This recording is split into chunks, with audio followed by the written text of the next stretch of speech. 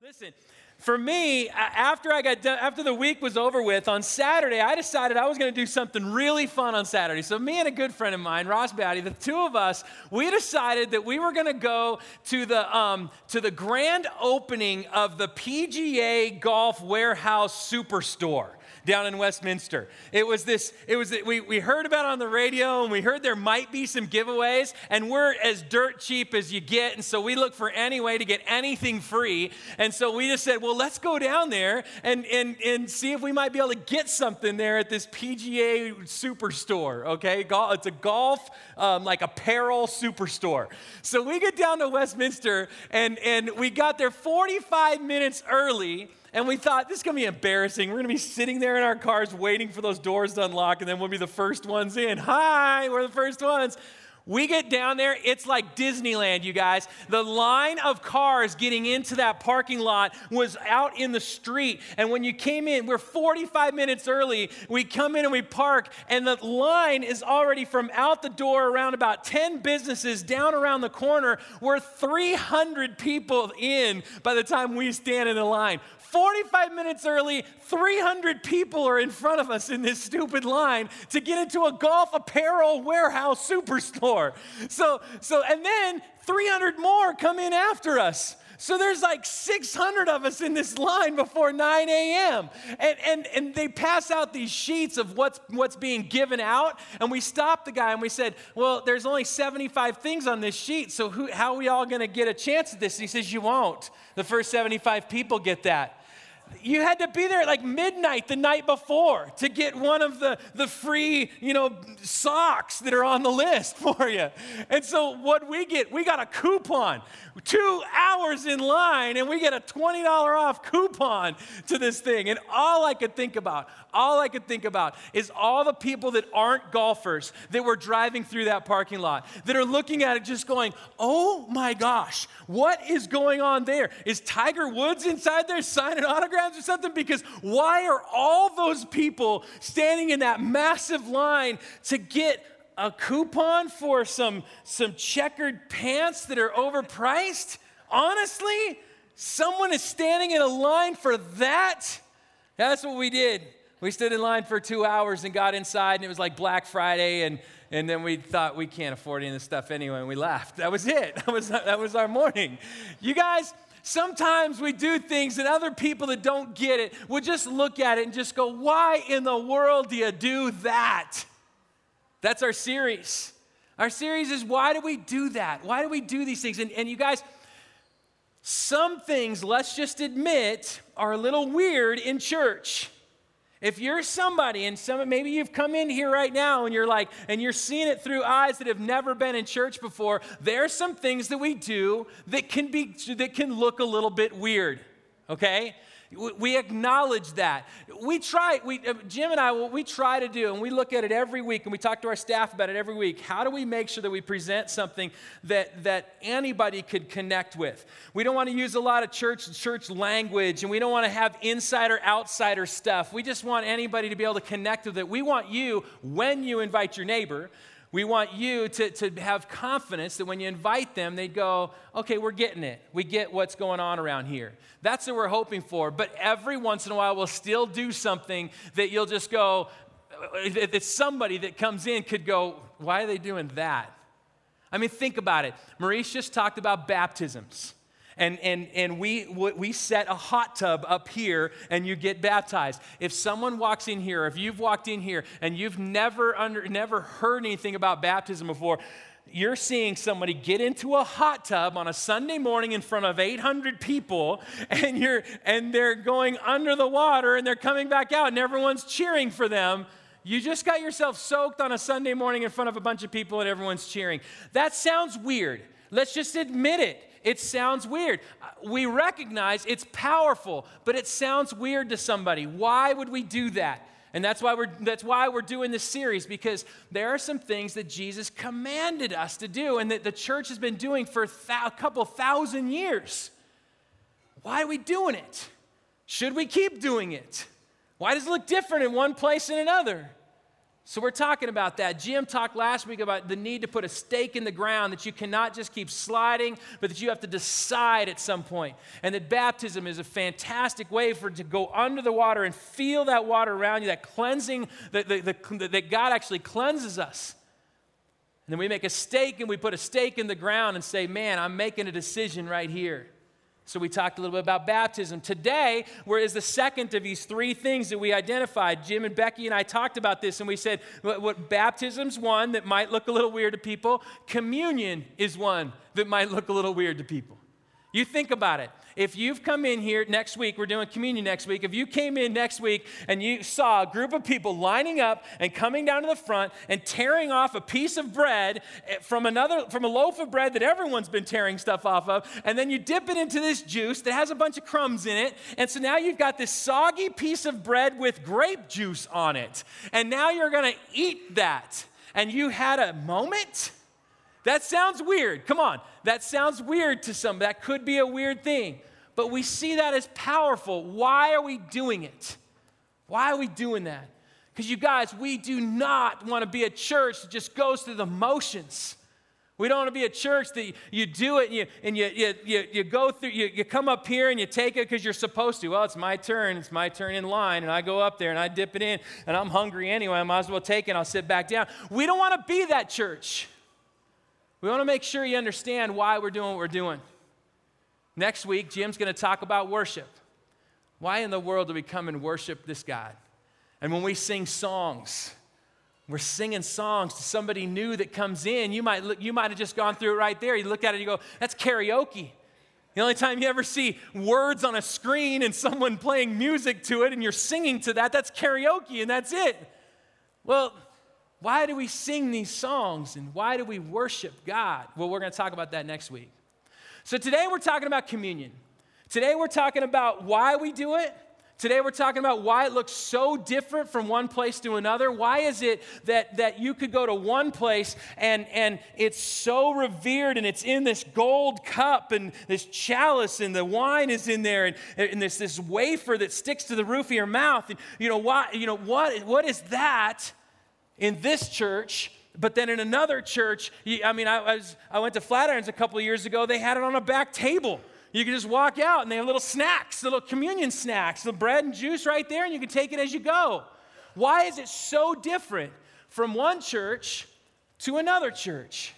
What's going on there? We want to talk about that. Why are we doing it? What's different about it? What's it mean for us today? Now, before we get started with it, I know that some of you have been around church for a really long time. And you've gone, oh, communion, all right, I already know it's the body and blood of Jesus. And you have that in your head, and you've heard that 1,000 times. And so now you're already checking out. You're already going, this isn't for me, this is going to be for that other person. Can I ask you to go on a journey with me today? I heard someone write, a writer once said that the Christians need to forget what they've been taught every 5 years, so that they can be reawakened to the wonder of who God is. Because we can lose that wonder and we can start going through the motions. And you know as well as I do, there are times where you go through the motions when it comes to things like communion. And so take the journey with me today, because I've been in this for a couple of weeks now, and it's just been inspiring to me as I've read it and just going, yes, this is why we're doing what we're doing. Take the journey with me today, just for the next half hour. Father, we pray that you would bless this. We pray that you would help each one of us to step closer to you. God, for those that don't understand it at all, and it just is a weird thing that people do, God, help us to understand it a little bit more. And for those of us that have seen it and done it so many times, wake us up. Open our eyes to the truth of who you are. Your Son told us, do this, do it often. And so we need to understand why. Help us to understand that today, Lord. It's in your name we pray. Amen. All right, let's ground this thing. Let's ground this into the passages of Scripture that talk about communion. Now, a lot of people think that it's talked about only with the Lord's Supper, that the night before Jesus was betrayed, the night before the Roman soldiers came, the night before he went before Caiaphas and went into the dungeon at Caiaphas's place, and the night before Pontius Pilate, and the night before the cross. All of that was the Last Supper. And a lot of people will look at that and say that's where communion was introduced. But he actually introduced communion a year before that. He introduced communion in John 6 when he said to people, then Jesus said to them, I myself am the bread of life. Whoever comes to me will never be hungry, and whoever believes in me will never again be thirsty. See, Jesus knows something about us that we don't know. He knows we are thirsting for something. He knows that we are hungry for something. He knows that as human beings, we will look for ways to quench that thirst. And we'll look for ways to make us not hungry anymore. And he says, we're looking for something. And he was going, I know what the answer is, and I know what you're looking for. You don't even know it. You're hungry, and you don't know what you're looking for. You're thirsty, and you don't know what you're looking for. And I know what it's going to be, and I know what I can give you. But they didn't get it. They heard that, and they're like, I don't know what he's talking about. And he went on with something else. But a year or two later, he comes back to them. And this is when we get to the Lord's Supper. And this is when he comes together with these 12 guys in this upper room. And he looks at them all, and he says, while they were eating, Jesus took a loaf of bread. They're chowing down on some food. Jesus takes a loaf of bread, and he after blessing it, he broke it, and he gave it to his disciples. And so now he's breaking this bread. He's giving it to disciples. He says, take, eat, this is my body. Now, you can just picture the disciples going, oh, yeah, I remember him talking about this. He said something about this a while ago, but I still don't quite know what he's talking about. This is my body. Then he took a cup, and after giving thanks, he gave it to them, saying, drink from it, all of you, for this is the blood of the covenant, which is poured out for many for the forgiveness of sins. See, Jesus knows, and he's introducing now the forgiveness of sins. He knows there's a hunger. He knows there's a thirst. And he knows there is a void. He knows there is something that needs to be filled. And he's going to be the one that's going to be able to fill it through his body and through his blood. He's going to be able to fill it. Then Paul comes back in 1 Corinthians, and he kind of summarizes it again. He says, the Lord Jesus, on the night when he was betrayed, you recognize this now, took a loaf of bread, and when he had given thanks, he broke it and said, this is my body that's for you. Do this in remembrance of me. Do this and remember me. This cup is in the same way he took the cup also after supper, saying, this cup is the new covenant in my blood. Do this as often as you drink in remembrance of me. For as often as you eat this bread and drink this cup, you proclaim the Lord's death until he comes. All right, so now he's talking about sin. He's talking about hunger. He's talking about thirst. He's talking about death. And he's talking about bread, and he's talking about wine. He's setting up communion, okay? Now, what I want to do is I want to get to the why. Why do we do this? Why are we looking at this? Well, I want to get to the why, but will you give me just 5 minutes to talk about the how? Why does it look so different in one place to another? What's happening when we're giving out communion? Why in one place is it so revered, another place you can get it as you leave? Why is that such a huge range? Well, here's what happened. I'm going to impress you in the next 5 minutes. I'm going to impress you with some knowledge that you don't necessarily even need to know, but I'm going to tell you anyway. Here's the deal. In the early church, when the church first got started, they saw this passage. They saw the part where he says, take and eat, this is my body. The early church saw this is my body and this is my blood, and they saw it as very literal. That he took that bread and he took that wine, he's going, this is my body, this is my blood. And so the early church said, see, the elements have been transformed. They've been transformed. Now, the belief that they're transformed is a really big word, okay? It's an 18-letter word. The word is transubstantiation. You got that on the screen? There you go. See, I even hyphenated it because it's that big. 18 letters. I will never use an 18-letter word again when I'm up here in front. I can guarantee you that. But transubstantiation, I dare you to use that tomorrow at work or at school. Just say, yeah, that reminds me of transubstantiation. Just use it once. But transubstantiation is the belief that it's actually transformed into the body and blood of Jesus. Now, the Catholic Church has continued that belief. And that's why, when I was an altar boy growing up in the Catholic Church, that's why we had to hold a gold plate underneath people as they were getting the body and blood of Jesus, because if it fell onto the ground, you're talking about the actual body of Jesus. That's why there's so much reverence around it. That's why they put it in a gold cup, because there's so much reverence around this is the body and blood of Jesus. Well, over time, people argued that, and a new reformed idea came in, and this reformed idea from Martin Luther and others said that I think that this is more of a representation, this is more of a metaphor. That he's saying that this is my body and my blood broken for you and shed for you, and it's a metaphor of this is the actual bread and the actual wine is a metaphor of my body and my blood.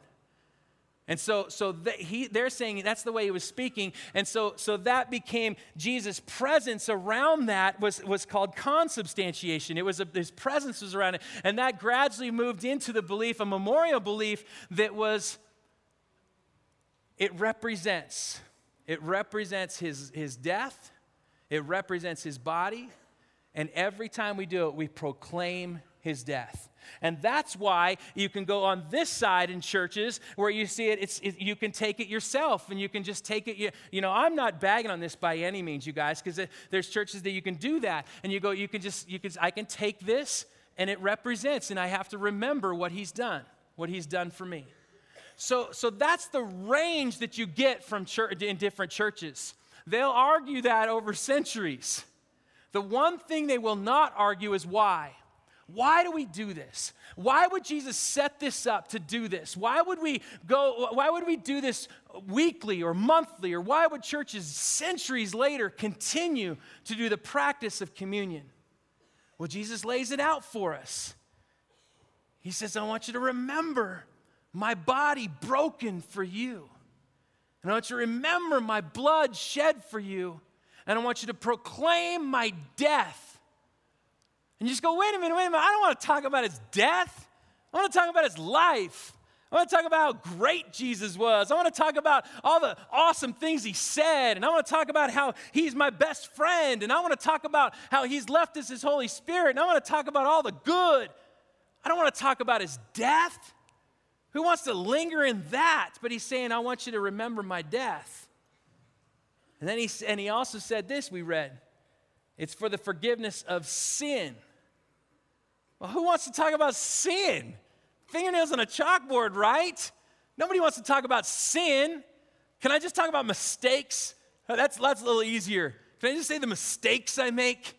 And I could apologize for those mistakes and I'm back okay again. I'll talk about his life, I'll talk about his love, I'll talk about his friendship, and I'll talk about mistakes. And I'll just know that in the end, all is going to be good.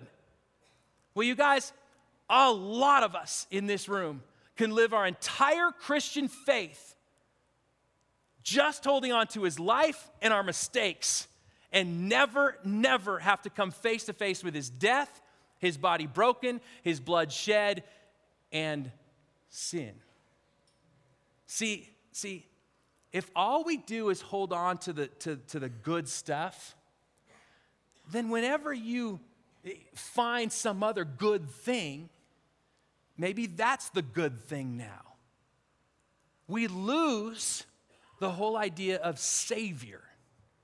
We lose the idea of I'm saved from something. Because all it is just, he was awesome. He was great. He's good. I love all that he said, and I make mistakes, and that's okay. It's not about being saved. It's just that's a really good thing for me. But you find a girlfriend, and that becomes your really good thing. You find a great job, and that becomes your really good thing. You have a ton of money, and that becomes your really good thing.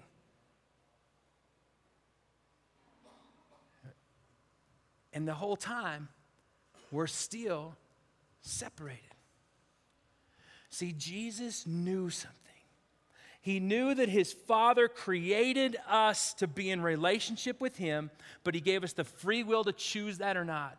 And he knew that in our humanness, we will choose whatever direction is our next fun thing that we can do. We'll choose a different direction. He knows that. He knows that we can go this way, and in that we can become separated from God. He knows that. He knows that that's deep down stuff, not just mistakes on the surface. That's deep down stuff that's going on deep in our hearts, and we all know we've got it. That angst that we feel, we all know we have it. That disengagement that we feel, we all know we have it. None of us ever want to admit it, but we all know we have it. That separation that we have, that sense or that feeling that ultimately leads to fear, that ultimately leads to anger, that ultimately leads to jealousy. See, a lot of times we just look at those things on the surface, but there's something deeper that's happening. There's something more that's happening that we're living in, and this is separated from the love of our Creator. This is where we're living. That angst is what we live with. And you guys, we're buried in it. There isn't a person that's exempt from it. Paul writes in Romans 3, he says, all have sinned and fallen short of the glory of God. There isn't a person that's exempt from this truth. Every one of us have it. You can say, no, I don't believe in it. You don't have to believe in it to still for it to be there. You can say, today I'm an atheist. It's still there. You can say, no, I'm going to believe in some other religion. It's still there. Our angst and our separation is still there. And you can find as many good things to try to fix it as you want, but it's still there. And there's nothing we can do about it. And we're all in that place. And here's the scariest part. Paul says, here's the repercussion for it. For the wages of sin is death. He's going, and we're going to die in it. We are going to die in it. We're buried in it, and we're going to die in it. Separated from God, who created us to be in relationship with him. And God knows it and sees you and what you're trying to find and believe and trying to figure it all out. And God's going, no, I got to fix this. Because we're buried in it. We have to come face to face with that truth. We have to in our life. For me, there's different people have different ways of remembering and thinking about this and reminding yourself of this. And some have great authors that they read, and some have scripture that they memorize. For me, I have movies. For me, it's movies that helps me to remember it. And there's this one movie in particular that for some reason has stuck in my head, that has planted this picture in my head of the place that we stand in how we're buried in this sin, in this separation. It's a movie that came out about 2004. It's called The World Trade Center. It stars Nicolas Cage, which already, I apologize for that because that's already hard enough to reconcile that it's Nicolas Cage. But in this movie, in this World Trade Center movie, it's all about these two firefighters that as the trade centers fall from September 11th, they get buried underneath all the rubble. And they're down there underneath there, and they're just trapped by all the rubble. I want to show you this first scene. It's a hard scene. It's a scene where the building is falling and they see an elevator shaft and they have to run to the elevator shaft to try to save themselves from the building falling on top of them. Watch this.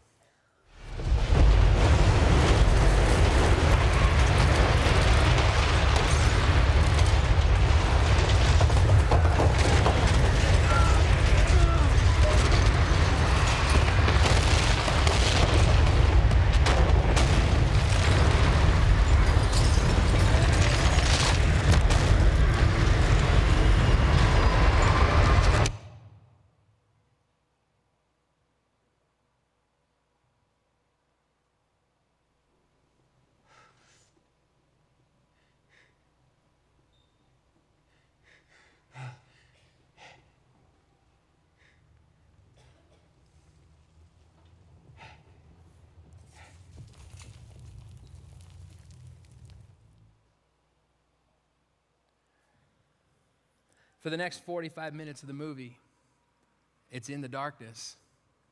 And it's these two guys buried under all that rubble. They've got concrete blocks over both of them. They can't move. They can't get themselves out.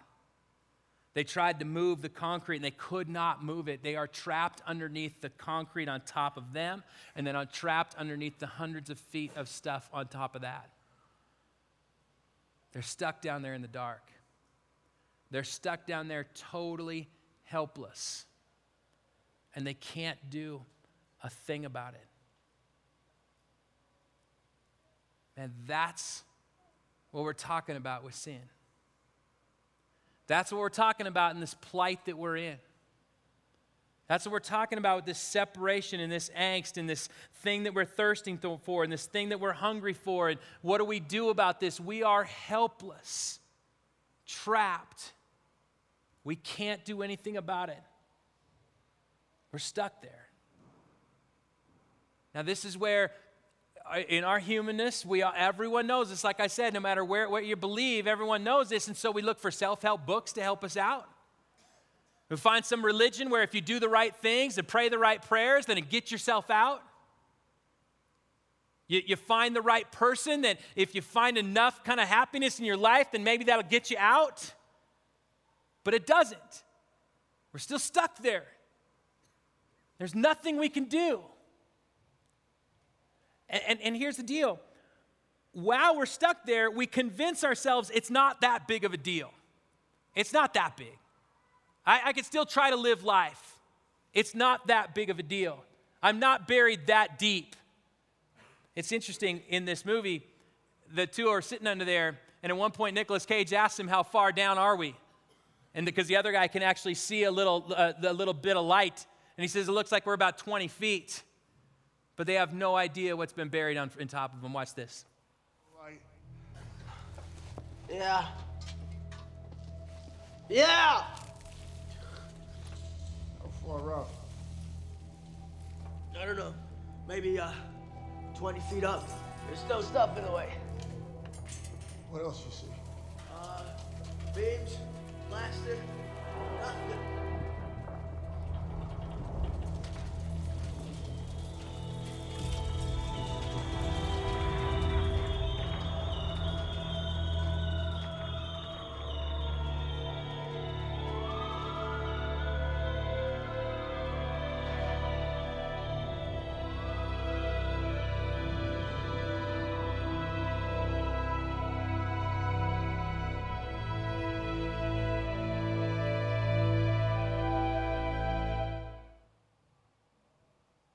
Man, I talked to Jim about this. I said, Jim, I don't know, or is this too intense to even show these scenes in this? And we were both talking about the fact that I don't think the Bible hides from the reality of where we truly are at in sin. And I think we all need to understand and let that sink in, that we're in that helpless place. Paul writes about it. He said, who will rescue me from this body of death? Because he knows he's going to die in this. And he says, who's going to rescue me from this body of death? And there's something real about that. And I know none of us want to talk about it. None of us want to address that. But there's something that's very real about that's the place that we're in. But then here's what happens, you guys. Here's what happens. He says, who's going to rescue me from this body of death? He says, thanks be to God through Jesus Christ our Lord. Because here's what happens. God sees the plight of the people he created. And for God so loved the world that he gave his son. And so God brings his son to this earth and he says, you got to go find them. They're in that rubble somewhere. You got to go find them. And he finds us. He finds us. He finds each one of you. He finds us. Sometimes we say, I remember that was the day that I found Jesus or I found God or whatever. You guys, we didn't find God. God found us. He came down and he found us in that hole. He found us down that shaft. And he's going, I have to go down there and save them because I know where this is going. I got to save them. And so Jesus climbs down that shaft all the way down to us. He gets down there to us. And he sees our helplessness. He sees that we cannot do anything to save ourselves. And Jesus knows the story isn't over yet. Because he knows that the wages of sin is death. And so he's going, this building isn't done falling. And it's going to fall right on these guys. And it's going to end in death. It's going to end in death. Jesus knows that. He sees it. He's assessing the situation with us down there. And here's what he does. He looks around and he says, here's what I'm going to have to do. I'm going to go a little bit further down. I'm going to dig further down myself. And he finds a spot where he's going, if I can let this building fall on me, then it won't fall on them. If I can find a spot to allow this building to fall on me, then maybe they won't die. And so he lets the building fall on him. In Isaiah, it says, but he was wounded for our transgressions, crushed. The building fell for our iniquities. Upon him was the punishment that made us whole. The punishment that we deserved was on him. And it made us whole. How did it make us whole? Well, this is the image I have in my head that's just stuck with me ever since then. This is the image I have in my head that Jesus, that building fell on him, but that wasn't the end because death doesn't win, life wins. And Jesus rises from that place. And as he is rising from that place, he sees us laying there. And he sees all the rubble that's around us. He starts peeling that rubble away. And he reaches out his hand and he says, take my hand. I can give you life again. I can rescue you. Who's going to rescue me from this body of death? Thank God, Jesus Christ. He grabs our hand. He says, I can rescue you. Take my hand. And we can grab hold of it. And he brings us to the surface. And he breathes new life into us. Take a look.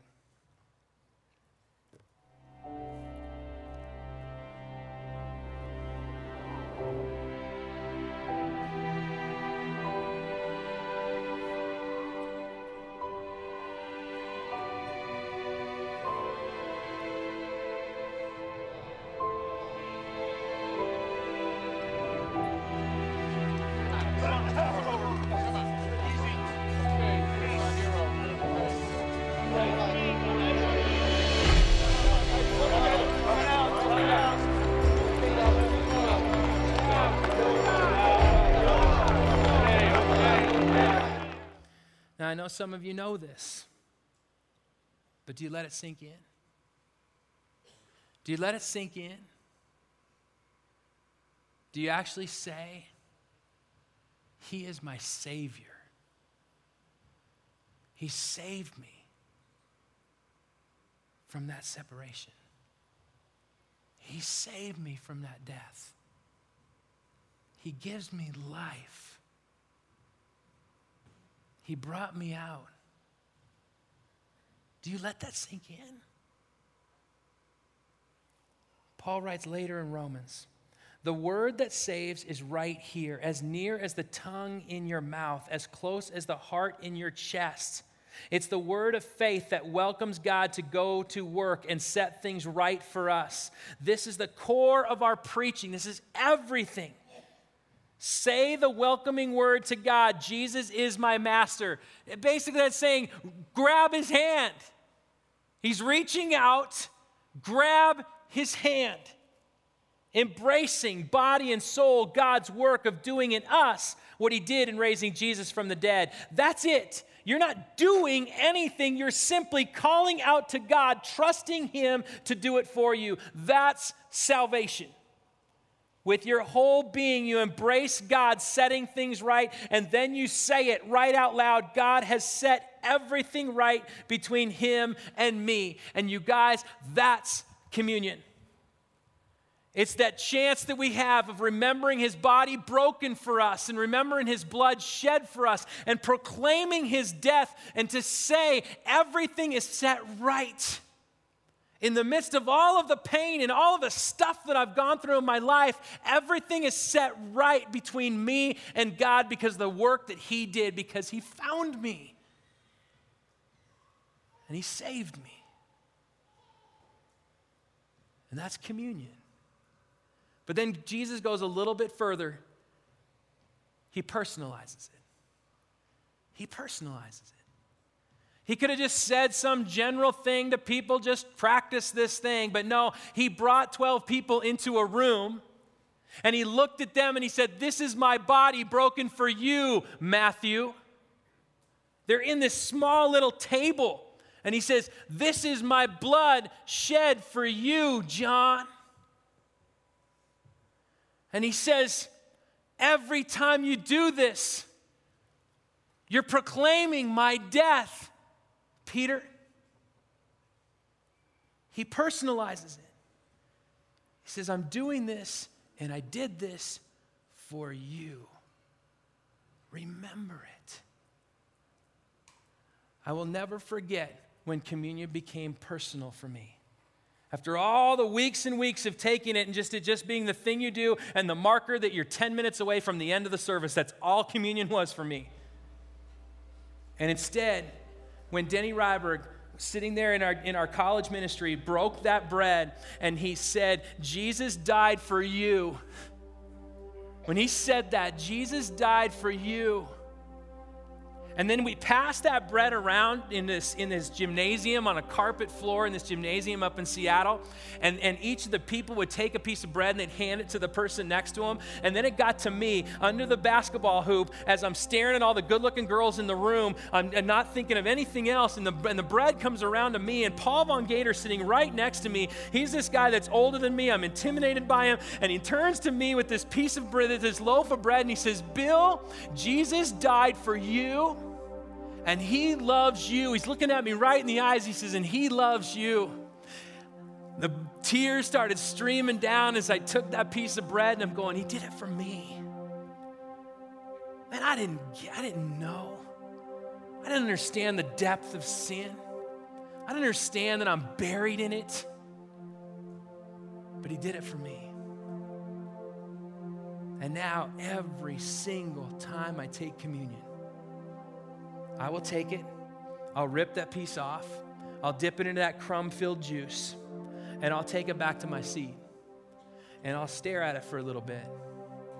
And just for that moment, everything else kind of falls away. All the stress and all the things that other people are, all the things that I'm dealing with in my life, they fall away for just that moment. And in that moment, the one thing I know, he has set it right for him and me. In the midst of my guilt, he has set it right for him and me. In the midst of my doubt, he has set it right for him and me. That nothing will ever change that. That he did that for me. And I take that bite with as much thankfulness as I get, and I need it. Because the rest of this life is hard. And I need that reminder that he set it right for him and me. When you come up next week, if you come back here to church and you come up and you rip that bread off and you dip it into that juice, he has set it right for you because he did it for you and he did it for me. And if you invite a friend and that friend comes here this next week and they see some weird thing happening with bread and juice and dipping it in and all that and they don't get what's going on, you can turn to them and say, I know it looks weird, and I know it's different, but he loves you, even though you don't even know it. And he went to the cross for you, even though you don't even believe it. He did that for you too. Father, I pray that you would help each one of us, that in the midst of our life, in the midst of all the things that are going through in our life, that we would recognize the place that we're in. That we would recognize the separation, that we would recognize that we're buried. I pray that each one of us would. God, help us not to live our life just accepting just the good things and that's it, and that we can choose any good in our life, but help us to recognize that you are our Savior, and you have saved us from that place. And you reach out your hand, and you could be reaching out your hand right now to somebody in this room. You could be reaching out your hand to them right now. And all it takes is to say, yes, I want that life. I want that new life. I want to grab your hand rescue me from this body of death. God, help each one of us to get to that place. And then thank you, Jesus, for giving us a tangible, physical thing that we can hold on to that says, yes, it is right between you and me. Thank you, Jesus. In your name we pray.